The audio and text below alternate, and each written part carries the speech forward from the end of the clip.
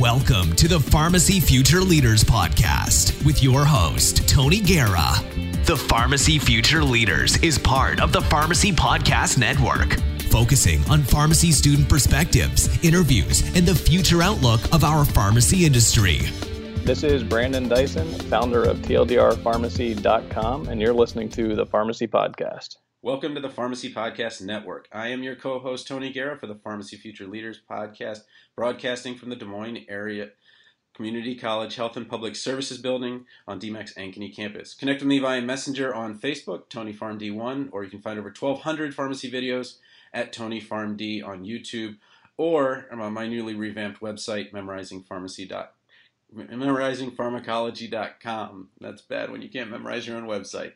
All right, Brandon Dyson and Sam O founded www.tldrpharmacy.com. It provides cheat sheets and easy-to-understand overviews of dense clinical topics.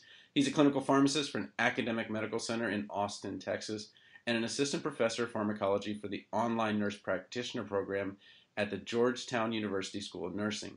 He graduated from Howard University College of Pharmacy, completed a PGY1 practice residency at Georgetown University Hospital in D.C., and he is board certified in pharmacotherapy. He can be reached at brandon@tldrpharmacy.com. Welcome to the Pharmacy Podcast.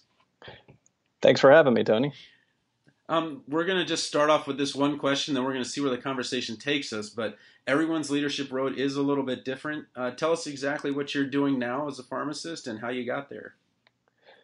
Okay, so right now I'm, as you mentioned, in an academic medical center.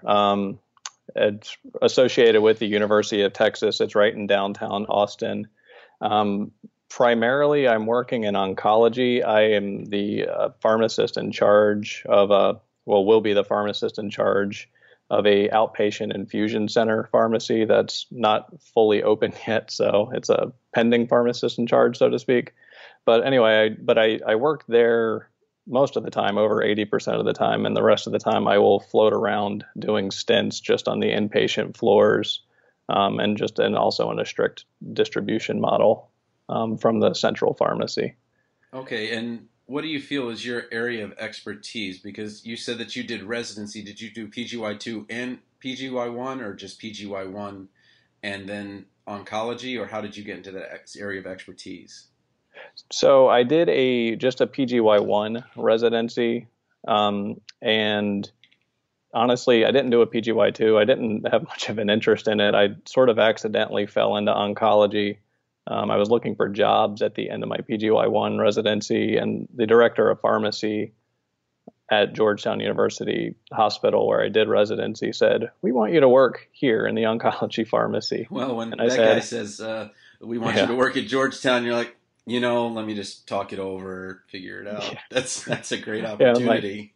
Exactly. So and I ended up growing to like it quite a bit. So it was really fortunate in that sense.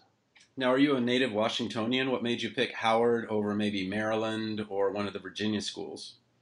So I am from Maryland, born in Maryland, spent most of my life there. Spent a couple of years in Delaware also. I lived at the beach for a little bit, and it was Bethany Beach, Delaware, just for a little bit, for a couple of years. And then I moved, and I was living in Arlington, Virginia at the time that I was applying for pharmacy schools. And honestly, Howard, it was a proximity thing was my primary concern, and that's terrible advice that most people probably shouldn't follow. But I was loving living in Arlington. I had a stable group of friends there, and Howard was very close. It was convenient, and so it was actually the only school I applied to. And I figured if I didn't get in, I would try again the next year, and I'd expand my search out. But luckily, I got in, and everything kind of worked out and fell into place from there. We actually have similar, maybe parallel paths where I'm a Marylander too. I went to Wooten first, then up to Quince Orchard, and now there's a pharmacy school 6 miles from my parents' home. But I went up to the flagship up in Maryland just because Baltimore was the only school in Maryland. I applied to one school, and said, "Yeah, this is where I want to go, and if I don't get in, well, I'll try again next year." So we're kind of maybe on just different metro lines, but we Yeah, right. kind of had the same decision making process where we said, "This is my school, this is where I want to be," and with the rapid expansion of the schools, actually proximity seems to be something that these new schools are really considering. I know there's one that's in the Central Valley in California, and there wasn't anything there. So it's getting a lot easier to maybe stay at home or something like that and make kind of that part of your savings plan. I know that the loans and things like that are getting a little bit crazy. But tell me a little bit about how TLDRpharmacy.com came to be. You're one of the faces behind some of these very altruistic websites. Give ton of free information, ton of free clinical expertise that you can rely on, because as you know, everything on the internet is true. So, how did you decide to kind of do this? And I'll maybe tell you a little bit of my story after, where my goal was really to combat the bad information that was out there. That's a good goal. For me, TLDR Pharmacy was sort of, in one sentence, it's the thing that I wish existed when I was in school. And I've had countless other people, students, current, tell me the same thing. When I was in school, I worked really hard. I grew really passionate about learning everything. I enjoyed it. I tutored all throughout school, so I kind of was always studying, and like either for my test or for the test that I was training the underclassmen for. And one of the struggles I found, I mean, among many of them, but one of the many was I would sit there reading DePiro or Coda Kimball or, whatever book I was in at the time. And especially by the end of the night, I'm reading and I've just read the same paragraph 10 times in a row, and I still have no idea what I just read. Guilty. And, yeah, right. I mean, and I'm like, my notes, I never wrote in pharmacy speak. When I was writing notes, I would draw pictures to myself. I'd make little jokes. I mean, sort of exactly like I talk. I would write in human words. And I think that sort of really helped resonate with me learning. And then it seemed to also resonate because my notes were my primary material that I used when I was tutoring the underclassmen. And I noticed that it resonated. And then, so that was part one of it. So I wanted something like that. And the other thing I noticed was when I went on rotations, so I started doing rotations, and even in residency, academically, I did pretty well at Howard. I did well on tests. I've always been a good test taker, but how does that apply to a patient? Can it, like, what's clinically relevant? Like, I could spit out, oh, this can cause this, and this. And, the ultimate question is, cool, what are you going to do about it? Yeah, and absolutely. I felt like I didn't have that. I didn't have that at all. Because you can read incidences in Lexicomp or Micromedics or in DePiro, but what does that, can you really apply that? Like, oh, cool, he's on 6 QT prolonging agents. What does that mean? Like, what are you going to do about it, And so I wanted TLDR Pharmacy, and Sam and I wanted TLDR Pharmacy to be something that was ideally fun to read, because you spend all day, 8 hours a day in lecture. You don't want to go read another textbook, right? You want something that's easily digested. That sounds maybe like your older brother or something. No, I'm studying some of those design principles now, and some things that I didn't even think about are people want to see pictures. They want to see color. I didn't even think about that, so that makes it more likely that they'll read it. And a lot of those things you've kind of integrated. Do you have a background in design, or do you have any of those kind of principles? Because your website reads really, really well, as if someone professionally did it. Is that something in your background? I thank you. First off, I appreciate that. No, we work really, really hard. Sam is pretty good at design. He's phenomenal, in fact, at it. The amount that he's able to cram onto like the cheat sheets that we make, or just in setting up the site.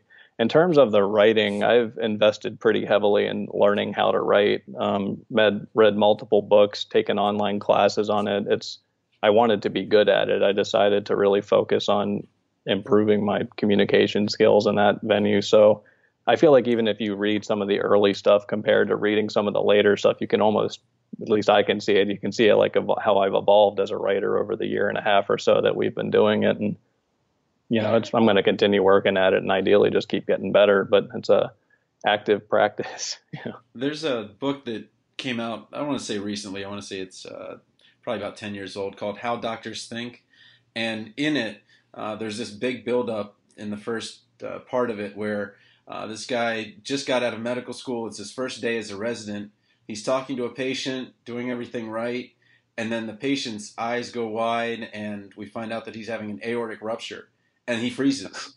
So, he passed obviously his boards. He did all he needed to do to become a resident, but now what? And he was fortunate that there was a cardiologist around. But tell me a little bit about how a TLDR fits into NAPLEX. Am I getting PICOA right? Is that how we say that acronym? And then clinical practice, because it seems that now pharmacy schools are being put in this bad position where they have to have students do well on this first test, and then they have to have students do well on the NAPLEX. But then if you go to the academic literature, if you go to all the education literature, if you teach to the test, as we've had to in kind of K through 12, you find that people are not practice ready or not able to function clinically as you're talking about. So how is TLDR kind of bridging that gap or kind of working within that space? I think you hit the nail on the head. I kind of seek for it to be, I want it to be the bridge connector, the gap filler. Because so what I mean by that is, if like, especially on some of the longer articles, I consciously try to incorporate all facets of it. Like, I will give the plain English explanation of, here's the pathophysiology, here's what's going on, here's the pharmacology for that matter, here's, this is an active 10A inhibitor, and this is what's going on, and this is what it's actually doing. Then I will also try to give you, here's what a test question is probably going to look like in school, right? Like, if I was writing a test question, and this is something I actually do in my profession, yeah. Here's the sort of thing that I would write as a test question. This is what I would consider testable knowledge. And then I try to say, okay, so now we're in clinical practice. I guess I'm still thinking of I recently did an anticoagulant breakdown, but there's, I look at the NOACs in pretty good detail in that article, and here's all the trials, and here's what they compared. Here's the AFib trials, between all of the NOACs. Here was the CHAD score that they were comparing against warfarin. Here's what it found. So you see, okay, apixaban was actually superior, even though it was not a superiority trial compared to warfarin, and it was actually safer. And so, like, here's the practice implications. So if you have a patient that's got a risk for bleeding, maybe apixaban was a good NOAC if you weren't going to go with warfarin and AFib. And so I try to incorporate all three aspects, basically: test questions, plain English explanations, and just clinical practice pearls, things that you can tell yourself, the physicians and nurses and anyone else you're working with, and of course the patients, because patients don't want you to sit there and talk about, they're going to glaze over if you sit there and talk about respiratory depression and hyperkalemia, and if you start saying all these mumbo jumbo words, it will mean nothing to them. So, but tell me a little bit about the humor that goes into the site too, because although you didn't make this your title, the title of what the newer one could have been, let's pick 4 letters between V and Z for our brand name of our next, Betrixaban. What is it, Bavixa or something like that? Yeah. And let's, so how is it that you kind of incorporate some humor into it? When you send an email out, and I'm on your subscriber list, let me actually tell you how I got on your subscriber list. I told my APPE student that I want to learn about chemotherapy and these other topics. And she's like, okay, well, I downloaded these. I had to pay for them. But, and I was like, what did you download? It's like, oh, I went to TLDR. I was like, what's TLDR? So then I went to TLDR, and then I subscribed, and then I started getting your emails, and I was like, oh, this is fun. This isn't, I don't want to knock anything, so I'm not going to say something specific, but I was like, oh, this is kind of interesting. This is fun. How have you kind of kept humor in it? Because it's almost like, there was a movie like this, but basically it was like, there's no laughing in pharmacy. No laughing. No, 6 years, no laughing. This is organic, pharmacokinetics, pharmacodynamics, there'll be no laughing.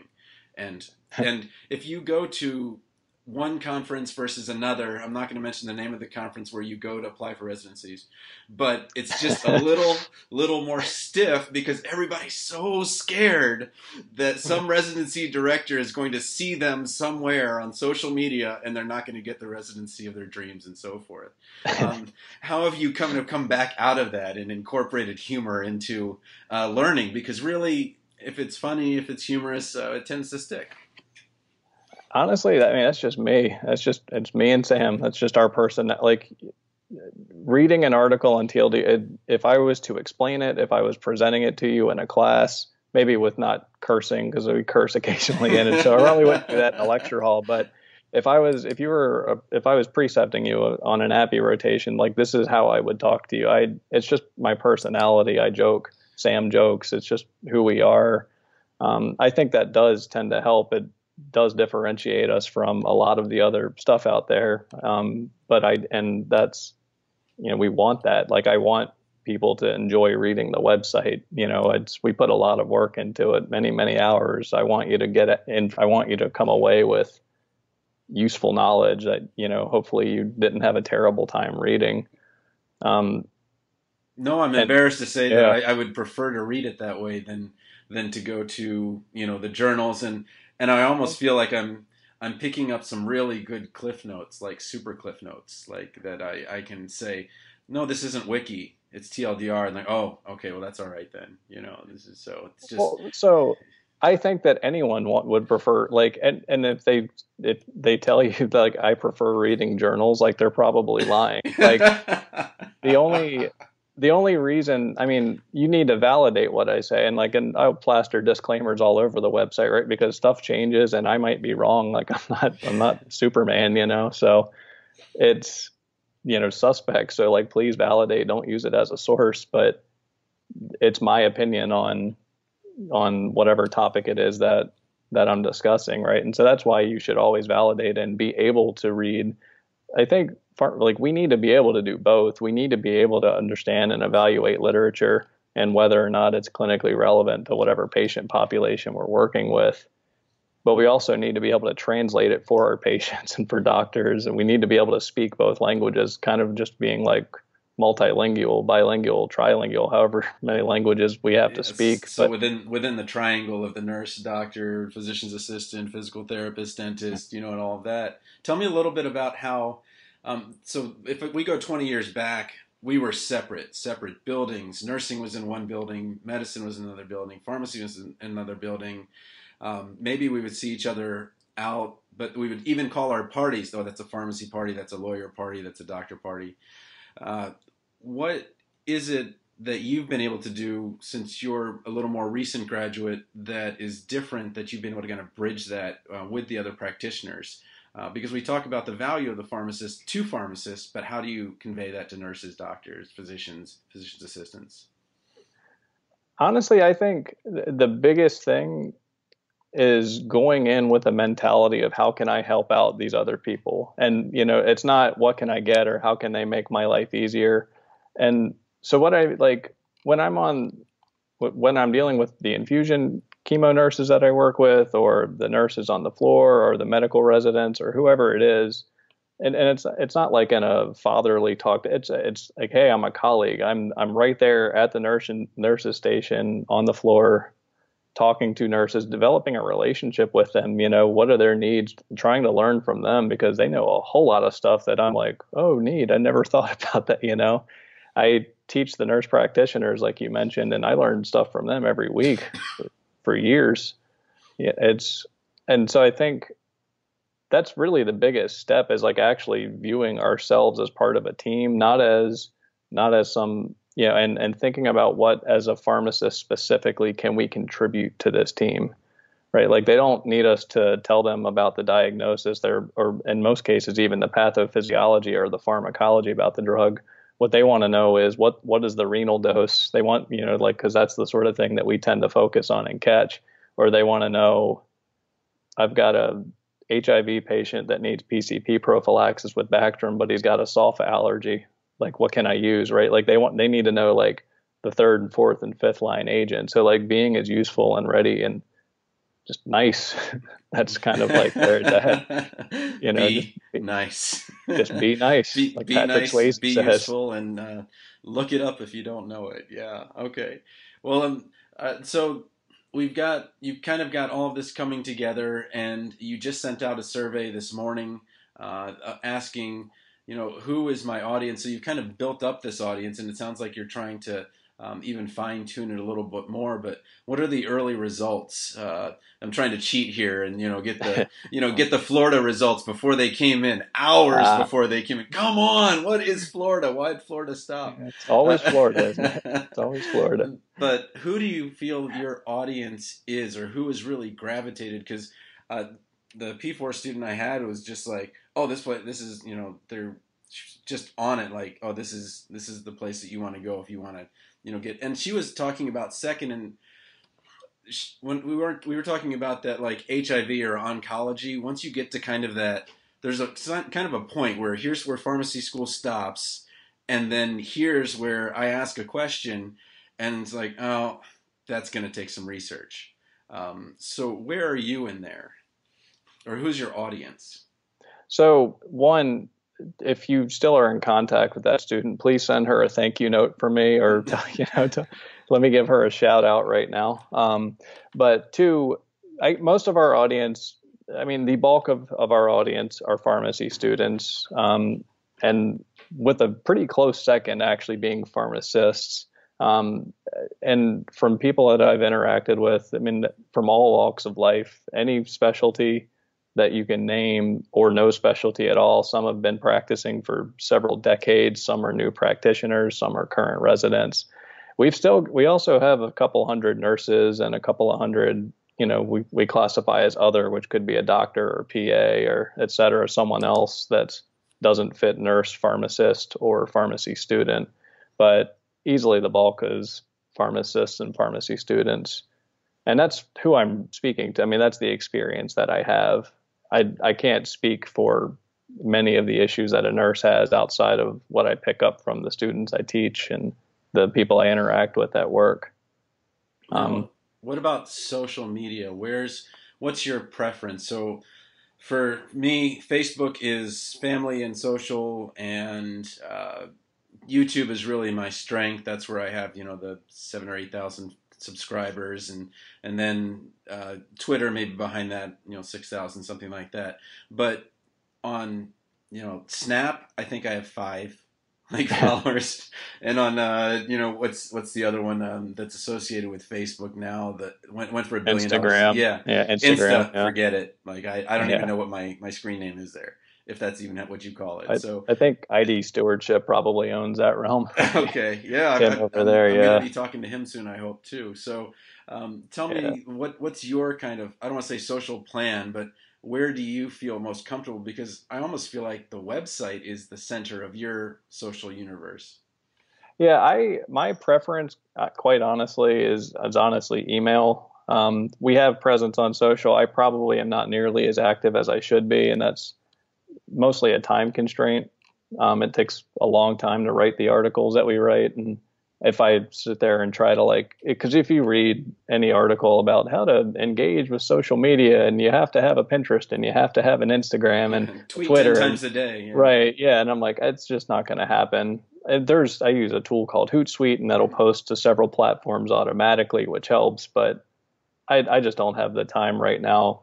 If I'm practicing full time and, with a family to manage that. So I prioritize the email lists.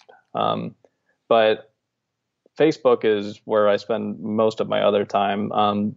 That's the only social platform I had prior to TLDR Pharmacy. TLDR Pharmacy we have a Twitter now, and there's a few dozen followers, but nothing much. And we have a few hundred on Facebook, but it's just not been as active for us as of yet. Just because go ahead. Sorry. Go ahead and tell me a little bit about building up an email list, because so we've got Brandon Gerleman, and he's big into nutrition and things like that. Mm-hmm. And Tyler Dalton down at Auburn, who's also a big nutrition guy, and they're good on social, but How would somebody like that who's interested in helping other people, getting that information to them? Because what I'm finding is that the students are, and this might sound wrong, but they're not very into social. Like they're all on LinkedIn because that's safe, and everywhere else is unsafe. So in some ways they've kind of shied away from Twitter, or they use it for only information. How do you build an email list? How do you get your website to kind of capture those things and provide value such that people stay with your emails and actually read your emails and interact with you? Definitely. So step one, I mean, the way to get someone on an email list, at least the way we do it, is we offer you something valuable. In our case, it's an antibiotic cheat sheet. We actually offer a few things. We offer an antibiotic cheat sheet that we created. We offer chapter 1 of a book it's called it's Pharmacy School: The Missing Manual is the book, and it's basically our how-to on how to get the most out of pharmacy school and position yourself for success. And then we offer also a cheat sheet that is literally, we compiled a bunch of checklists and evaluation criteria that residency programs use to evaluate people interviewing. And we brought that into like a 7 or 8 page PDF and say, here's exactly what the people are going, like the grading criteria that you're going to get when you go and interview at a residency program.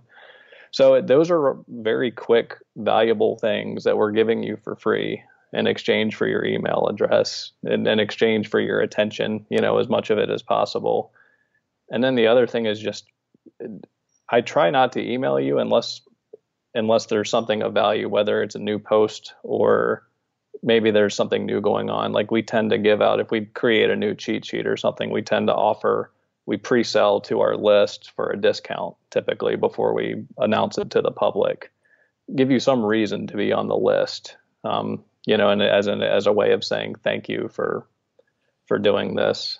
And I can attest to the value of that antibiotic cheat sheet. We were going back and forth on it, like, oh, this is so good. So we were just, because I've got my textbooks here, and I'm like, wow, we just took 50,000 words and put it down to about, a couple of hundred. So I appreciate the cheat sheet, and then we downloaded some of the other ones as well. Well, what's the best way for people to contact you? I know that they can, sign up for TLDR, but what if they wanted to get in touch with you? I heard it at the beginning, but is that email address the best way to contact you? Yeah, Brandon@tldrpharmacy.com is the best way. It goes straight to my personal inbox. And if you write me, I'll write back, I promise. So, and one last thing about that TLDR. My undergrad is in English. Can you explain TLDR for those that might not know the phrase and how it fits so well into pharmacy? So yeah, it's sort of tongue in cheek, but I got it from Reddit, but you find it on any like online messaging sort of forum platform or whatever, but it stands for too long didn't read. So too long semicolon didn't read. And the premise is the poster, whatever you wrote was just way too long. I want a summary. So like a commenter might just put TLDR at the end of a very long post saying like, I want a summary. And some of our articles are ironically, it's almost funny because like some of our articles are 7,000 or 8,000 words long, which is not short at all, but it is like our anti-coag post is shorter than the chest guideline. So I guess it's somewhat abbreviation there. Well, I still am looking for TLDR Pharmacy, the audio book, to come out on Audible one day soon. So hopefully that will happen. But let me ask you. I have to get your help with that. Yeah. Yeah, absolutely. Absolutely. I really got lucky with that top 200 drug book I wrote. I've written 4 books after it, and I'm still looking for a book that comes even close to that one. So really? Yeah. And I'd written some before that were so bad that I can't. Amazon will not take books down. I got to tell you, I've read Memorizing Pharmacology, a relaxed approach, and I recommend it. I recommend it already to my nursing students this year. I mean, because it's good. It's easy to read. I appreciate that. I like the way you break down the etymology of the words. Like your background there serves you really well. I thought it was really useful. Okay, cool. Well, let's go with a couple of quick hit questions to close it out, kind of keep it under our listeners' commuter time. What's your best daily ritual to keep your work on track? I wake up at 5 in the morning, most mornings. I make a coffee, and I sort of I might read a personal book that I'm reading, normally nonfiction, for 5 or 10 minutes while the coffee's brewing. And then once the coffee's here, I sit at my desk and I start writing or doing whatever it is I'm doing for the TLDR at that moment. What's the best career advice you've ever received or given? You went to Georgetown and now you're at a destination like Austin. So how did that happen? Best career advice. Yeah. So I guess two things. One is be flexible, be open-minded. I did not ever seek to get into oncology, but I was offered a position there because I was thought to be, according to the director. I don't want to quote, but because I was well-rounded and could pick it up quickly and was needed there. And I ended up I did not think I wanted to go in oncology, honestly, but I did want a job. I'm like, I need money. So I tried it out and I really grew to like it. So one, be open-minded. Two, don't look at the job as something that, like, what can I get out of this job? Think of what can I give? Like, be the solution to whatever problem, like, and think that way on your interview, when you're interviewing at a job too. Don't think of, oh, cool, well, how much money am I going to get? And what, am I going to have to work weekends and nights? Don't think that way. Think of how can you solve that place's problems. That will help you get jobs in DC or Austin, which are busy markets and not always easy to get a full-time gig in. Definitely. And then what inspires you? Boy, I don't know. Inspires. I am inspired consistently by my wife and child. And that's a kind of a canned answer that but it is true. They're both my child, he's only 2.5 years old, but just the way he learns and interacts and he wants to learn and ask questions every day. It's a continuous, like most 2-year-olds, I guess, but it's a continuous mindset. And it's the same with my wife, really. She's just awesome. So. And this child is more like you or more like your wife? I would actually put him at 50-50. He's gone back and forth to favoring one of us, but he's a pretty good split right now. Okay, cool. All right, well, thanks so much for being on the Pharmacy Podcast. Yeah, thank you so much, Tony. I really enjoyed it. Thanks for listening to the Pharmacy Future Leaders Podcast with your host, Tony Guerra. Be sure to share the show with the hashtag Pharmacy Future Leaders. This podcast is a part of the C-Suite Radio Network. For more top business podcasts, visit c-suiteradio.com.